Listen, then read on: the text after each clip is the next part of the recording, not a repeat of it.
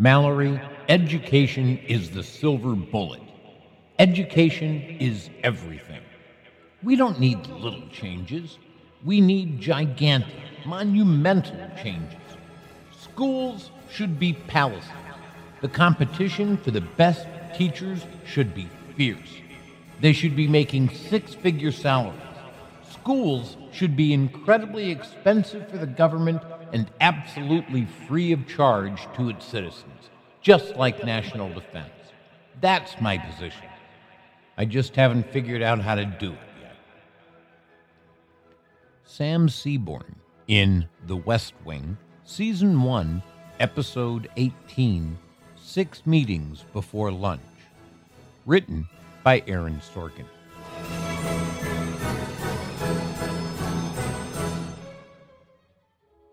Teaching is the most important profession in the world. I understand that one could say that doctors, soldiers, law enforcement officers, and firefighters all save lives, and that saving lives is more important than standing in front of a room full of kids for several hours a day. They're all certainly more important than making sure a 6-year-old is wearing her coat before she walks home on a winter's day. Astronomers are discovering the secrets of the universe. That's infinitely more important than lunch or recess duty. Members of the clergy are, many people believe, saving souls. That makes vastly more difference than grading essays. How can I say teachers are more important than any of these people? Has my arrogance at having been one for 29 years finally exploded into narcissistic nonsense?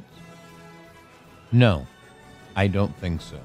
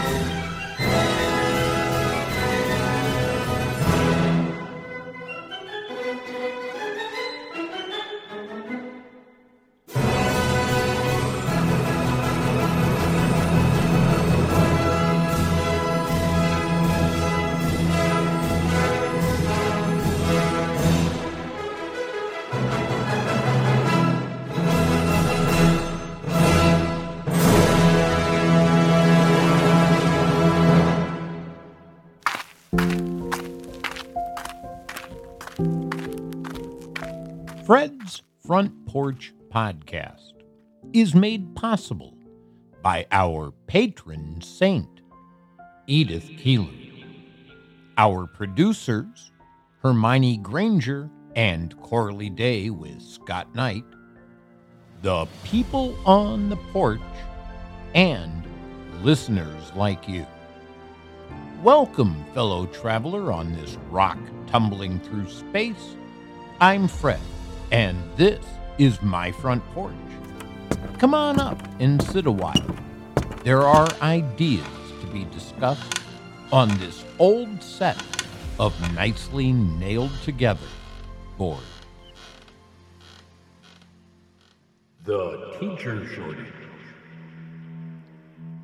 No profession exists without teachers.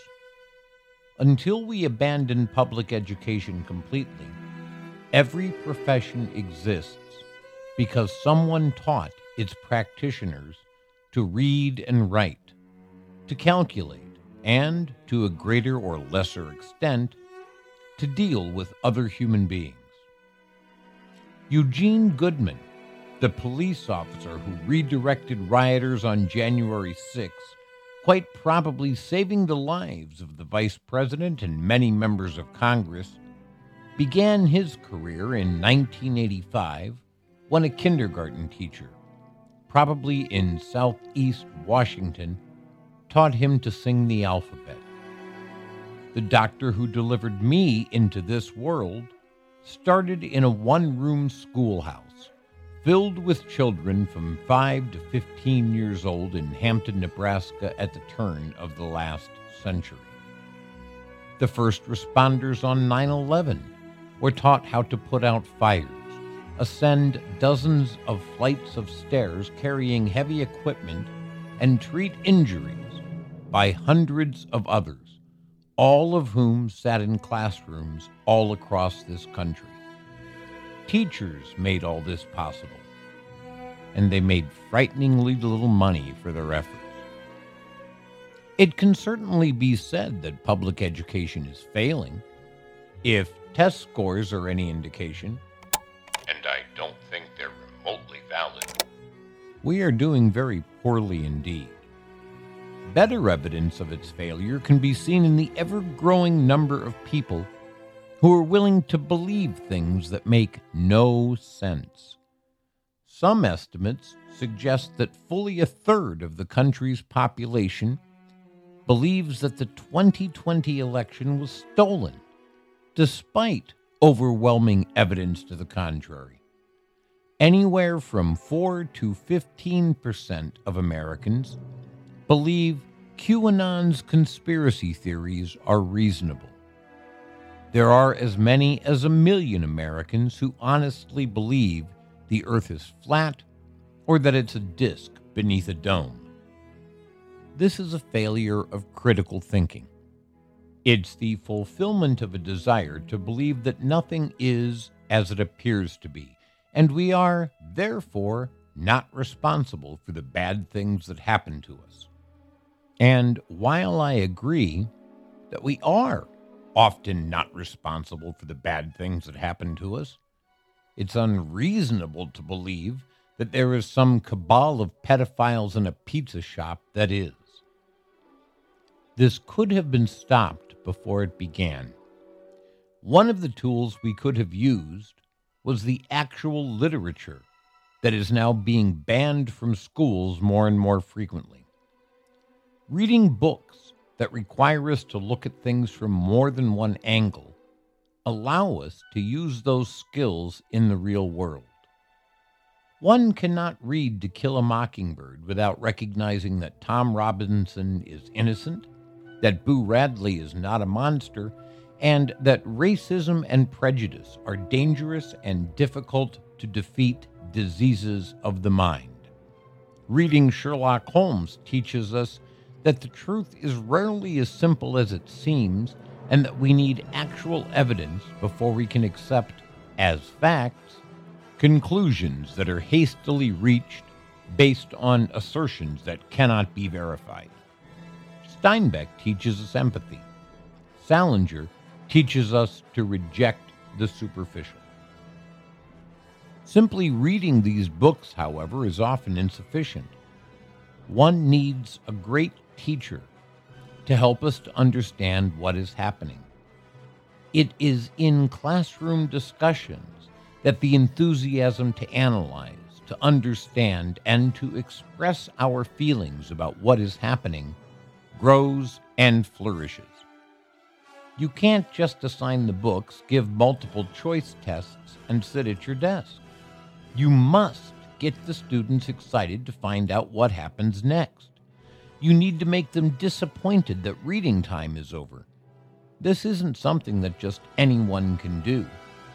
It's a talent, a skill, a craft, and an art. It requires a deeper understanding of the material being taught. It requires an imagination. Why is public education failing so badly? Teachers need to quit complaining. They knew how much the job paid when they signed their contracts. They get 3 months off every year. If they don't like it, they should do something else. I'm not putting any more of my tax dollars in supporting whiners. That's a big part of why we have a teacher shortage. Words are powerful.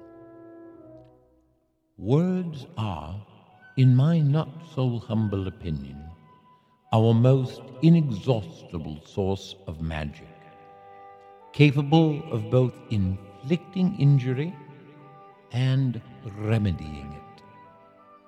Albus Dumbledore. Written by J.K. Rowling. When I started teaching in 1987, teachers were treated with at least a modicum of respect. That respect has dwindled to the point that it's all but imperceptible now. The beginning of the modern end of respecting teachers was No Child Left Behind. Nearly 20 years ago, I wrote the following in answer to President Bush's program. Teachers, administrators, school boards, lend me your ears.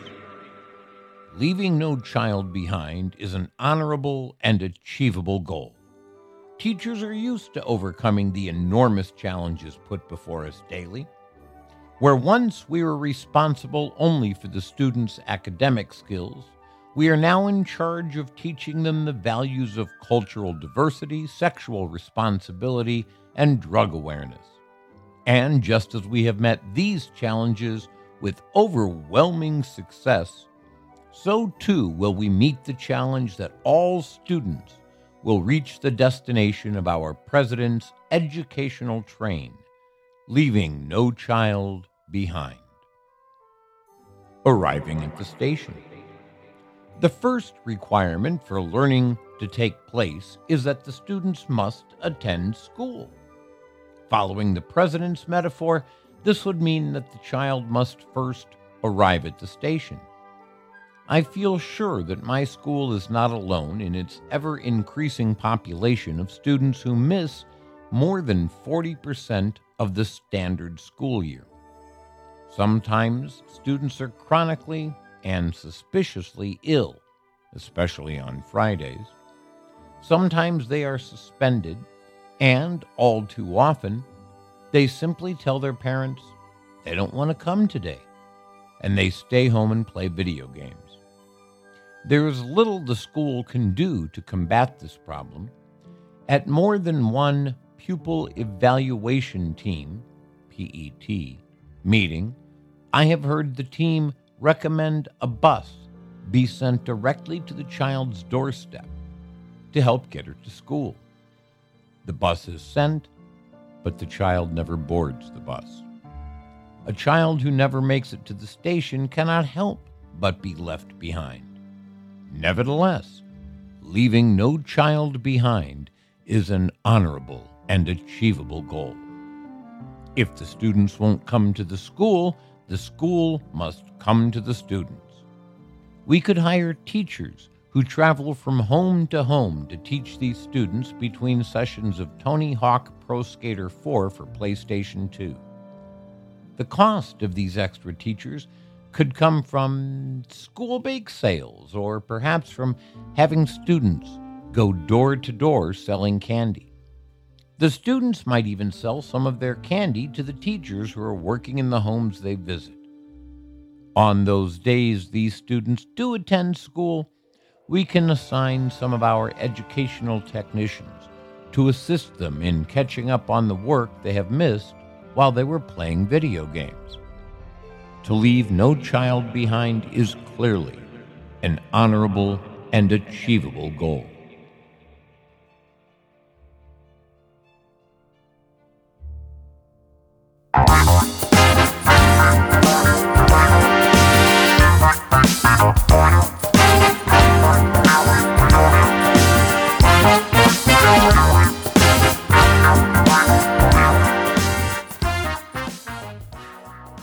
Why should you support Fred's Front Porch Podcast? Well, you're helping support an old man and his little dog. You're saying what you get from this show has some value to you. You get to join the people on the porch, who are secretly the cool kids. They know the value of independent artists. They get to hear the show 48 hours before the rest of the world, and some of them get cool coffee mugs and t-shirts and hoodies. A few of them are even going to get a signed copy of my self-published novel, Moments That Make Up a Life. Be cool. Support Fred's Front Porch Podcast. The link is in the show notes. I look forward to seeing you on the porch. Boarding the train.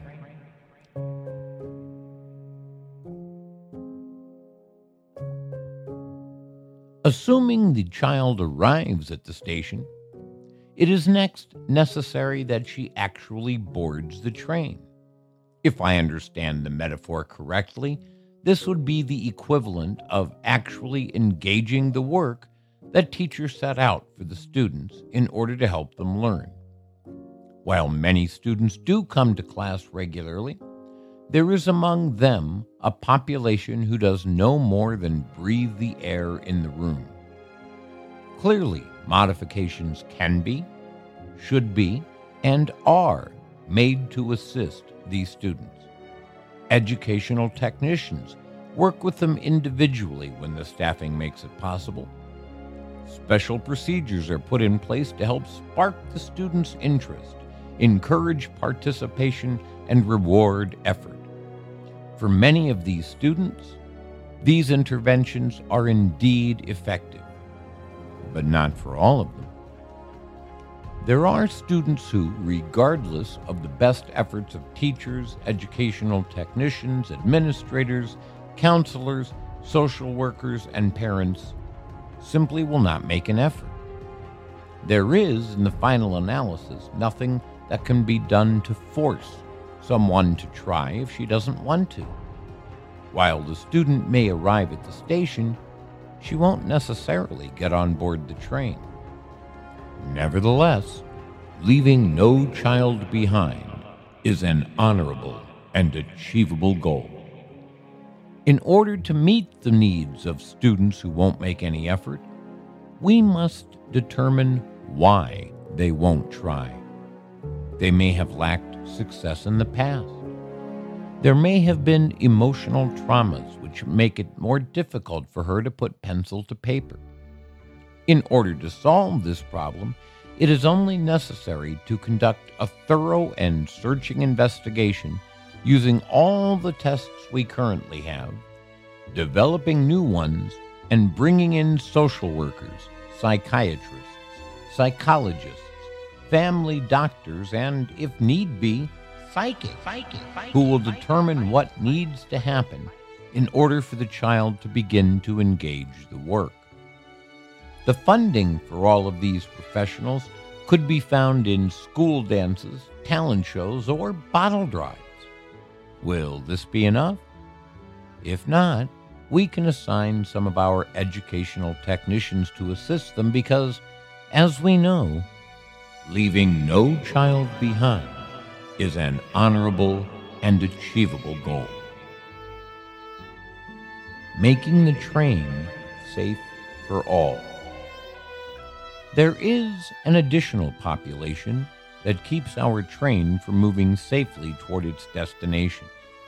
This group is made up of those who do attend school and who can often learn, but feel the need to disrupt. It is difficult to blame most of these students for their behaviors. One of my colleagues recently made the observation that he would, under no circumstances, trade lives with some of our students. We have an ever-increasing population of those who are frequently arrested. We have some who are using drugs. There are others who are dealing with different forms of abuse at home and have parents who are too drunk or too stoned to give them any sort of guidance or help. If parents do impart their values to their children, the values thus imparted are frequently in direct conflict with those we are called upon to instill in our students. It is all but impossible to convince a student whose father is in prison and whose mother is usually unable to communicate through her drug or alcohol-induced haze that the multiplication tables have any relevance to her life, or that putting a period at the end of a sentence is an important part of communication. Our train, however, being a public train, is required to transport all those who board it, and we will find a solution to this problem as well. After all, leaving no child behind is an honorable and achievable goal.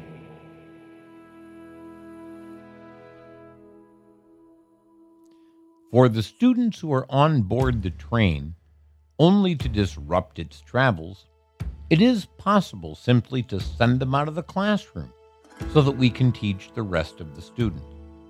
Of course, these students will miss out on what we are trying to teach, and their high-stakes test scores will show that.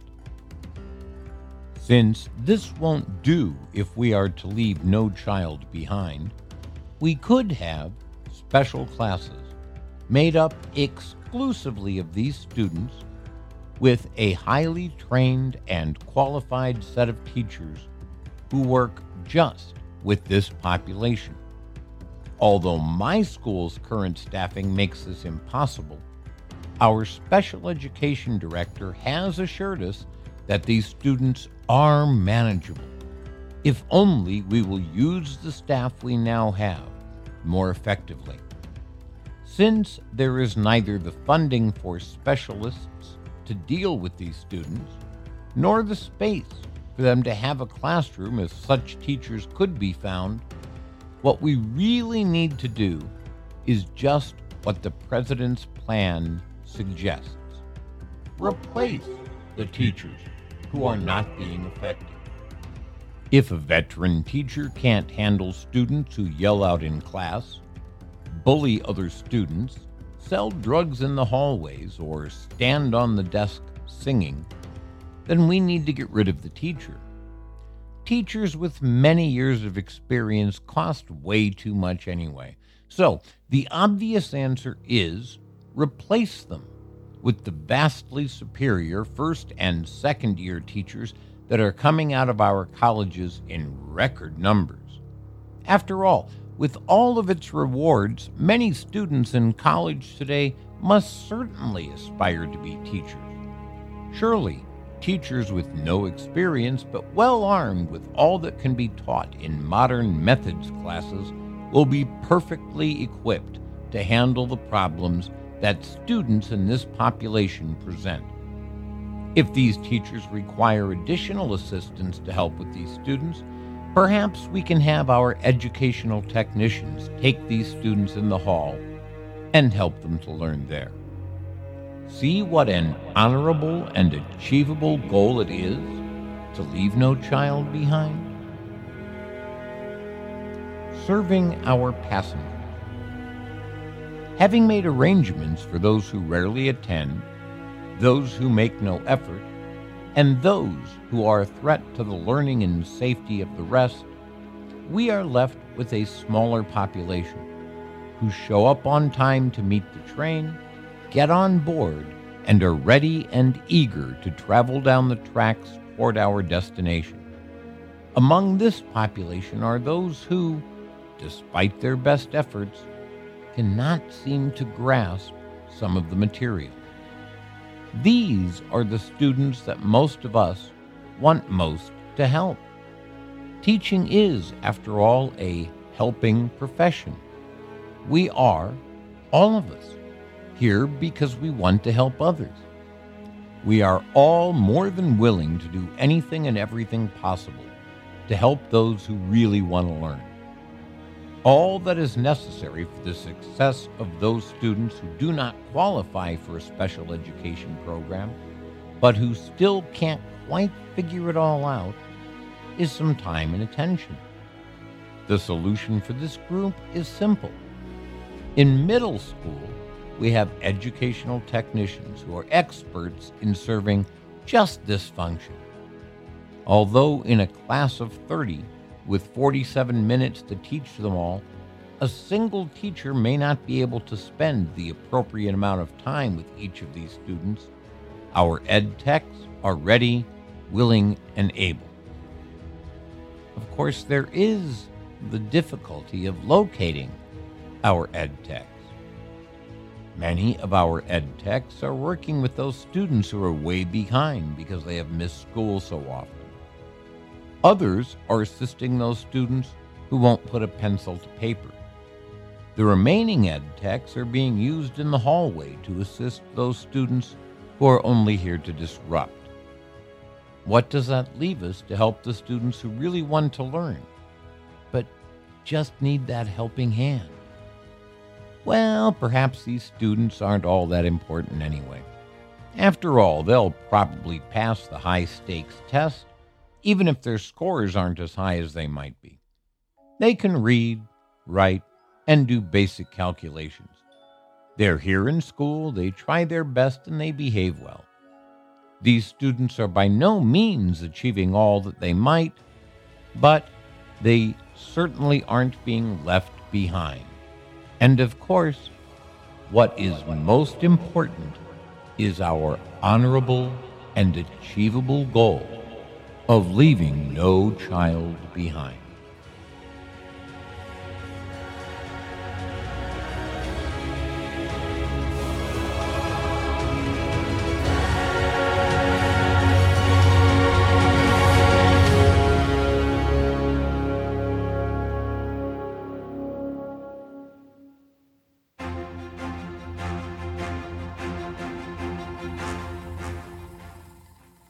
Final destination. Finally, we need to see where we will arrive once we have gotten all of our students there. It would seem we will arrive at a place in which all of our students have at least some minimal skills. They can read, if by this we mean that they can decode words and find at least a superficial meaning in written language. They are certainly capable of comprehending the pop-up ads on the internet and the advertising in magazines and on billboards. They are probably not ready to comprehend great literature, but after all, what difference does the writing of a lot of dead white guys make anyway? They can write well enough to send emails and conduct online chats. They know that the word you is more properly spelled with the single letter U. It saves time, after all, to write it this way, and we need to have as much time as possible so we can use our writing skills to send vitally important messages like "sup," which I am told means "what's up," a vitally important message itself, and to communicate with others on the same intellectual level. Certainly, they can solve simple mathematical problems and possibly balance their checkbooks. They may not have the ability to do any real problem solving or to examine alternatives and choose the ones most likely to bring about desired results, but how important is that really anyway? Our students can now get jobs, respond to advertising, and use the money they earn to buy the products advertised on TV, the internet, and in magazines, and keep our economy healthy. Certainly, these are the intended outcomes of public education. These are the lofty goals to which I, like all teachers, aspired when I became certified. We should all be so proud to have met such an honorable goal. Congratulations, fellow educators. We have left no child behind. Fred Eder, Biddeford Middle School.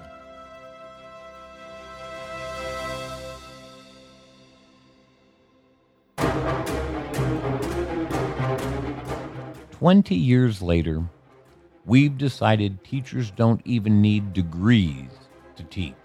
Anyone can do it. In some states, including Arizona and Florida, a veteran, simply by virtue of having served in the military, is now considered a qualified teacher. If that's true, I'm qualified to coach the Phoenix Suns because I saw a basketball game once.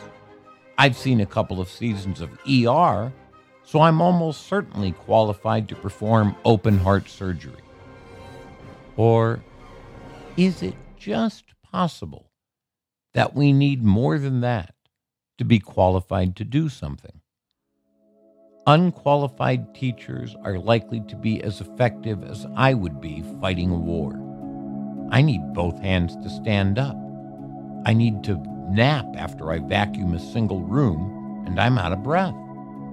And the thing is, everyone knows that. Why would we want to have unqualified teachers? What is the advantage of that? The advantage is that we will have a population that can't think. They are more easily manipulated and distracted. We can have a president incite an insurrection while people are busy yelling at each other about whether helping others is socialism, which most people don't understand anyway because no one ever taught them to think critically. It's easier to convince them of the value of fascism. It's easier to keep them from the ballot box, and they can be made to accept authority without question. This keeps the wealthy in power, and it keeps the rest of us content to be their wage slaves. To further this agenda, more restrictions are being put on teachers because those in power know that teachers are the most vital part of society. Not only are they not allowed to teach any real literature, they are also banned from teaching any history that is less than flattering to the United States. One of the people on the porch sent me a video the other day in which an economist explained how one can predict what is going to happen in the stock market by means of examining history. Empires, he posits, go through certain cycles that are predictable because they have been repeated over and over, from ancient Rome up through the Dutch and the East India Company, the rise and fall of Great Britain, and all the way to America. America reached its peak after World War II, and we've been declining since.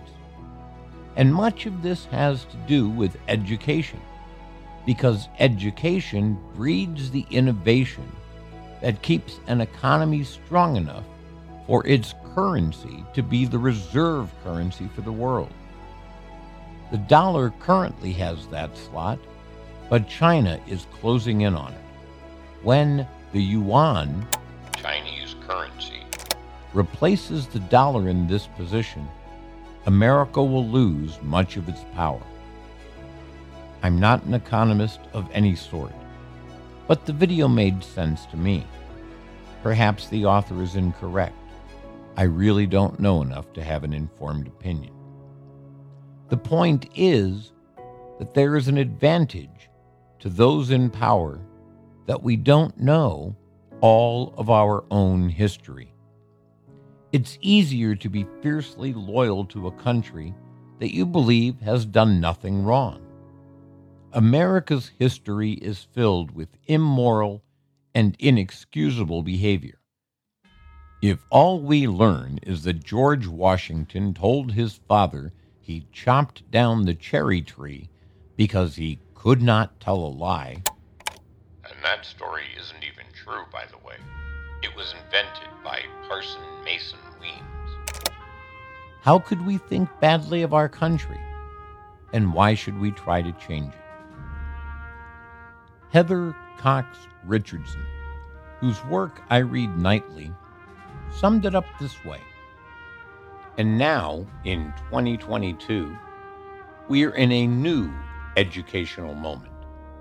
Between January 2021 and January 2022, the legislatures of 35 states introduced 137 bills to keep students from learning about issues of race, LGBTQ+ issues, politics, and American history. More recently, the Republican-dominated legislature of Florida passed the Stop the Wrongs to Our Kids and Employees, Stop Woke, Act, tightly controlling how schools and employee training can talk about race or gender discrimination. Republican-dominated legislatures and school districts are also purging books from school libraries and notifying parents each time a child checks out a book. Most of the books removed are by or about Black people, people of color, or LGBTQ+ individuals. Both sets of laws are likely to result in teachers censoring themselves or leaving the profession out of concern they will inadvertently run afoul of the new laws. A disastrous outcome when the nation's teaching profession is already in crisis.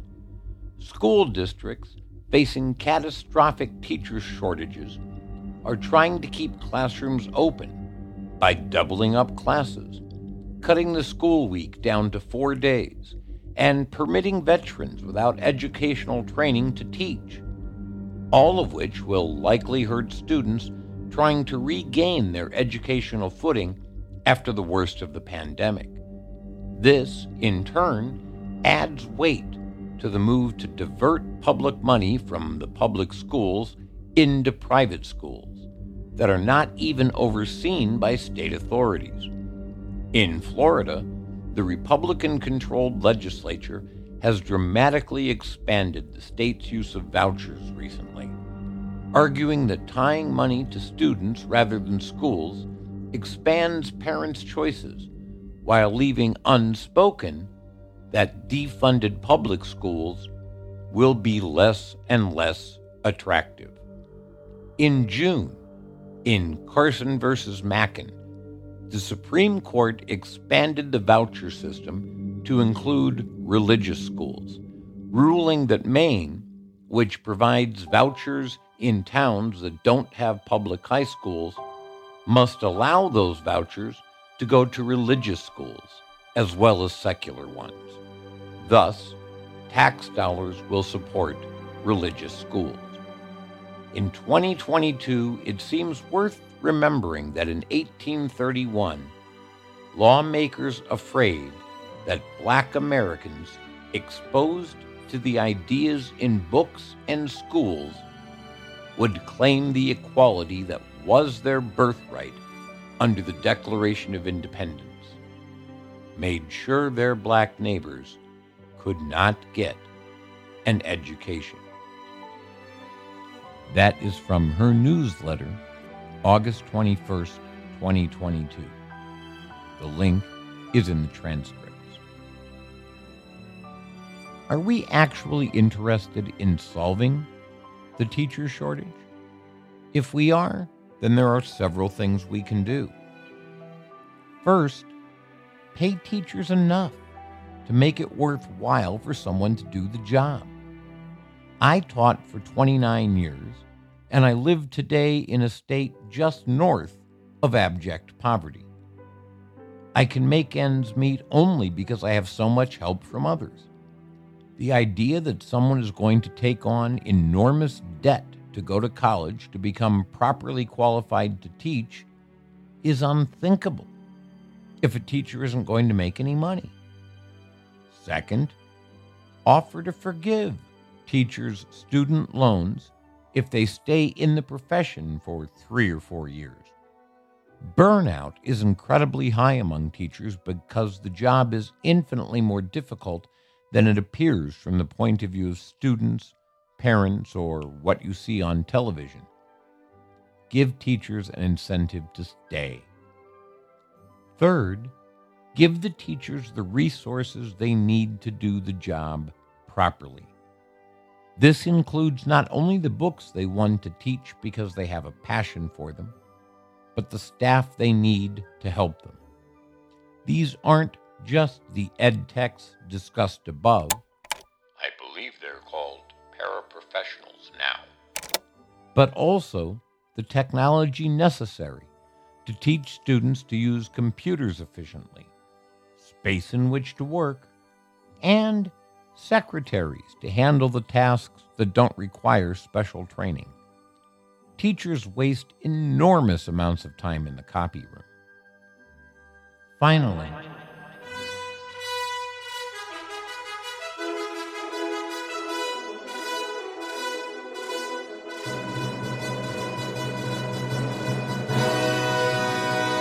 give them the respect they deserve for doing a job that no one wants to do anymore. Remove the restrictions on teaching history. Trust them to do their jobs properly, and let them apply the art of teaching instead of forcing them to prepare students for high-stakes tests that prove nothing and distract from real learning. Value their time by freeing them from pointless meetings. And instead of criticizing, thank them for doing the most important job in the world. Education is, in fact, the silver bullet.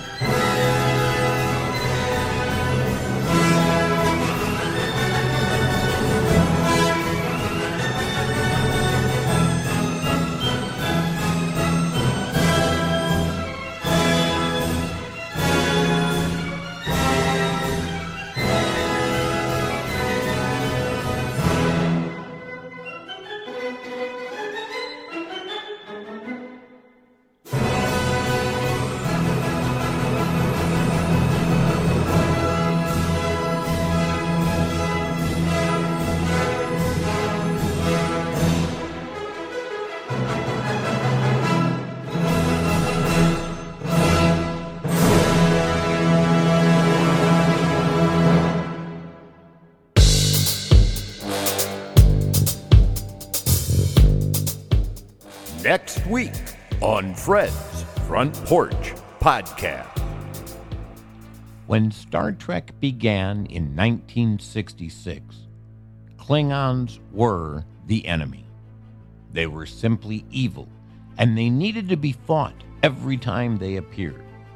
Had the ultra-powerful Organians not interfered, the Federation and the Klingons would have killed each other. The Klingons took what they wanted by conquest. The Federation tried to create unity with other species. These opposing ideologies were destined for war. Neither Klingons nor conservatives are all the same, however.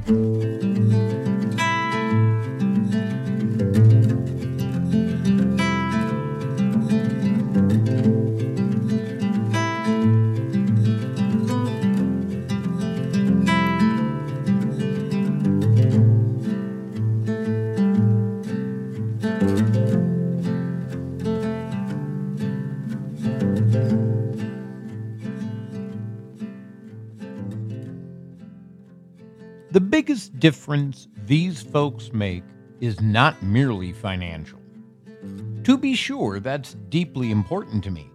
I'm rather fond of eating thanks for helping with that.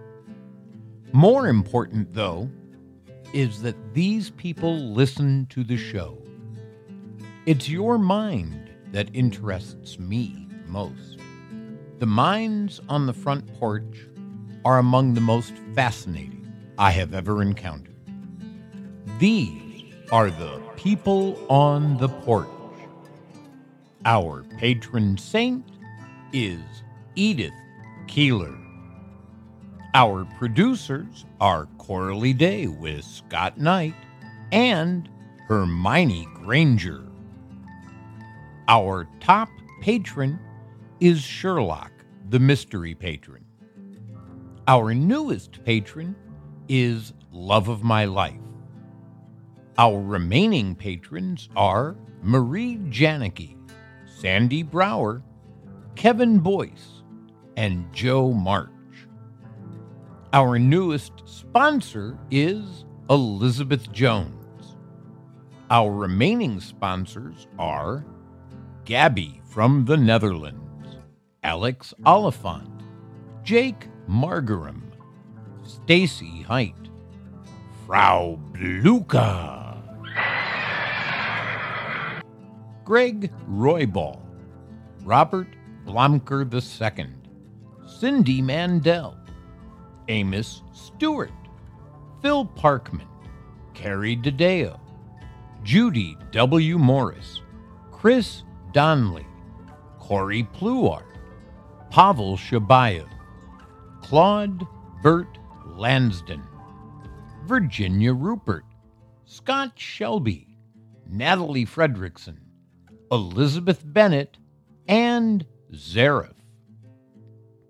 Our supporters are Glenn Elfman, Stephanie Hansen, Kim, Deborah Rice, Jamie Sassy, The Lady in the Doorway, MJ, Roxanne Wolf, Michelle Sylvester, Sarah Nimitz, John G., Christine L. Patterson, and Mark Rosema. Our first supporter was, and continues to be, Jareen. Cindy Mandel, Corey, A.A. Milne, and John Donovan are our anchor supporters. Thank you to all of you for sharing this journey with us. It is in the darkest skies that the stars shine most brightly.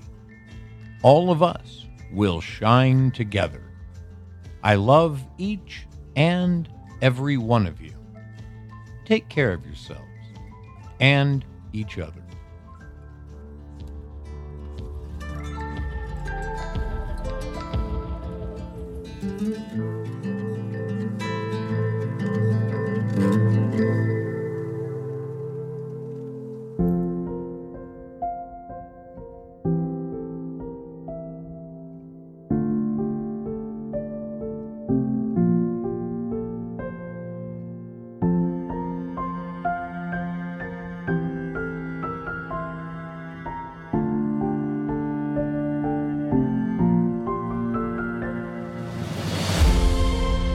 Thanks for letting me share my thoughts and ideas with you.